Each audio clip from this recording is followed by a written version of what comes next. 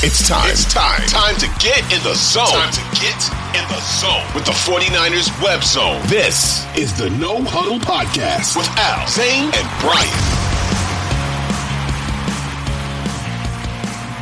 The other position, I think to me, edge will always be, and we'll get into this on the show, but edge will always be paramount for this team because that's how they build their team. And I think they're going to go edge early because I believe they need another edge because if Nick Bosa gets hurt, I think there could be some issues. We don't know what Jake Jackson is. But the other position that they need, and I think that they need badly, is offensive tackle. So why do they need an offensive tackle? Right now, it looks like Colton McKivitz he's on a 2-year, $4.5 million contract. That's backup swing tackle money. But I do think they're also confident that if he has to play a year, they're okay with him there. They also have Jalen Moore. Here's the other thing that maybe isn't getting talked about enough. Trent Williams is going to be 35 years old in 2023. Now, this year he makes $27 million. Next year he makes $28 million. He's already kind of been floating around retirement. I don't think he's going to be around more than another year or two. The Niners he has a dead cap of $8.5 million in 2025, which will be 37 years old. So it's either that or they pay him $30 million that year. So the Niners really have to prepare for life after Trent Williams. They really do. So maybe what you're going to look at this year with some of these guys that they bring in is, can they find someone who could eventually fit in long-term with them? That's the big thing. So not only are you drafting for Mike McGlinchey's replacement this year, or maybe just somebody to play to compete with McKivitz, you might be drafting someone that maybe can they move to the left side at some point for Trent Williams. But tackle is something that they definitely have to start thinking about. And I think that this team has thought about it. You have to remember when Joe Staley left, they made the move for Trent Williams. As much as I think that the defensive line is a priority here, I think left tackle is too. It's not like they're just going to be like, oh, hey, we'll see what sticks at left tackle. I think maybe they kind of do that with the rest of the offensive line sometimes, but I don't think that they're going to do that at left tackle. So few of the names that I sticking out to me at left tackle. The first is this Blake Freeland guy. So he's somebody who just had a phenomenal combine. He set a combine record for O-lineman with a 37-inch vertical. Ran a zone scheme at BYU, and he had an 87.9 grade for the run blocking for PFF. I have no idea where Blake Freeland goes. I've seen him in the second round because after what happened in the combine, people are saying, oh, he's going to shoot up. I've seen him in the fifth round. People don't know. And one of the issues with him is his pass blocking. So there's upside there, but he's definitely a work in progress, and his weakness is pass blocking. So if the Niners have learned anything, we hope that they learned anything, it's that pass blocking is important. So as good as he is in the run game, is he good enough pass blocker for them to want to bring in and develop? I don't know. But he's athletic. And that's the key word for all these other offensive linemen that I've seen or that I'm looking at here. They're all athletic. And Kyle Shanahan likes athletic offensive linemen who can move. So 3 other names that have kind of stuck out to me. Nick Saldiveri from Old Dominion is the first name. Another athletic dude. He's a 3-year starter.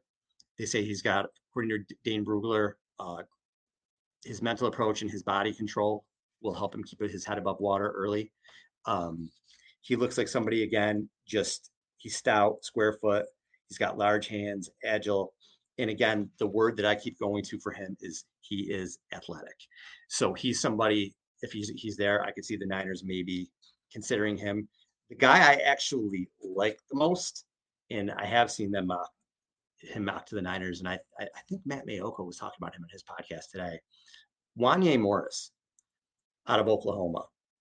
Someone I really like. 6'5", 307, 35 1/8 arm length. He's got exceptional size. He's very athletic. Just a 1-year starter at Oklahoma. So he played left tackle in 2021 before becoming the starter on the right side. But again, he's someone that can really develop, and he definitely has the frame to be an NFL starter. He's got athletic traits. That is the big thing I think with him. Again, he's that athletic player that can move in. Kyle Shanahan can work with him. Chris Forrester can work with him. Good in the run game. I think someone they can develop. I think Morris is someone who maybe not in year one, but someone who could be a starter for them for years to come. The other name, someone that I've kind of been looking at and liking is Jalen Duncan out of Maryland. He is 6'5", 306, 33 and 5/8 arm. And again, the key word with him is he has desirable athletic tools. There's that word again, athletic. He was a 4-year starter at Maryland. He was a mainstay at left tackle for a balanced Maryland offense. And he'd actually be the first offensive lineman, or he will be, from Maryland drafted since 2010. So those are some names as I'm getting into this and trying to figure out who's who could get connected to the Niners that I think we need to look out for. Doesn't mean they're going to draft any of them, but I think they're people who are consideration. They're people they've talked to, and possibly people that can end up in red and gold. So it's going to be very interesting to see how that goes and how they approach and how they attack the draft. Because it is a big draft. We've talked about it at length that for them, they do have holes at right tackle. They have some holes on defense. They have some depth things that they have to hit on. The big thing why the Niners, I'm not saying this regime is going to do the same thing, but the reason why the Harbaugh Niners went to hell is because the people that Trent Baalke drafted to replace the Justin Smiths and people like that, they didn't work out. Tank Carradine didn't work out. The people they drafted to replace Anthony Davis and Mike Iopati, whose names are escaping me right now, the people they brought in, which is probably a good thing, they didn't work out. Carlos Hyde was okay, but he wasn't. You drafted him to replace Frank Gore. Didn't work out. He was nowhere near Frank Gore. All those receivers they brought to bring in AJ Jenkins doesn't work out. So that's what happened there. I don't think this regime is going to repeat the same mistakes, but George Kittle's going to be 30. George Kittle's not going to play till he's 45. George Kittle's probably got, I hope he plays for 5 or 6 more years, but he's probably got, in reality, 2 or 3 more years left. It'll be very difficult to replace George Kittle. Very difficult. If you can only pay one of Deebo Samuel or Brandon Ayuk, it's going to be very difficult to replace those guys. Very difficult. So the Niners really have these drafts, while they may not be sexy, and they may not be, oh, we're drafting in the 1st or 2nd round, or we're going after this big name guy. These are huge picks. Make no mistake, huge picks if the Niners are going to keep this going. Because right now, we don't know if they have the quarterback to keep it going. They need to keep the roster in top form. So when you lose a guy like a Trent Williams, Eric Armstead isn't going to be around more than 2 more years. Javon Hargrave's really on a 2-year contract. You have to pay Nick Bosa all this money, which they're going to look to do. But wait till you see what Nick Bosa gets paid. The Niners have never given out a contract like that for I don't think for anybody. Nick Bosa will probably be the highest paid 49er of all time. I think that's pretty safe to say. So when you do that, and you have guys like that, when you're paying your defensive end quarterback money, you better be able to draft well and fill in other areas. And they've done that to this point, other than a quarterback, but they've done that to this point, but can they continue to do it? That's the big question. So these are huge drafts. So even though it's going to be, Saturday afternoon, and you're probably out doing whatever, and you're checking your phone, and like, hey, the Niners picked so-and-so in the 5th round. That may end up being a huge pick. That may end up being the next Dre Greenlaw. That may end up being the next George Kittle. That may end up being the next DJ Jones. They've been terrific at these picks, and they have to continue to be. They mortgaged a lot to get Trey Lance, which doesn't look like it was a good mortgage.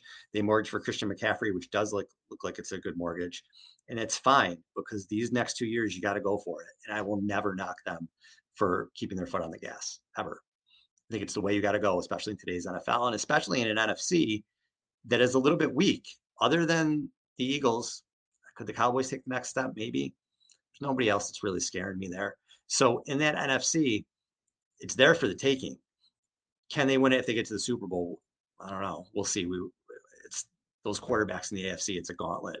You're going to play one of them that's ridiculous. Probably you're going to play Mahomes or Allen or Burrow, or maybe Aaron Rodgers ends up over there, or maybe Justin Herbert gets it together, or whatever.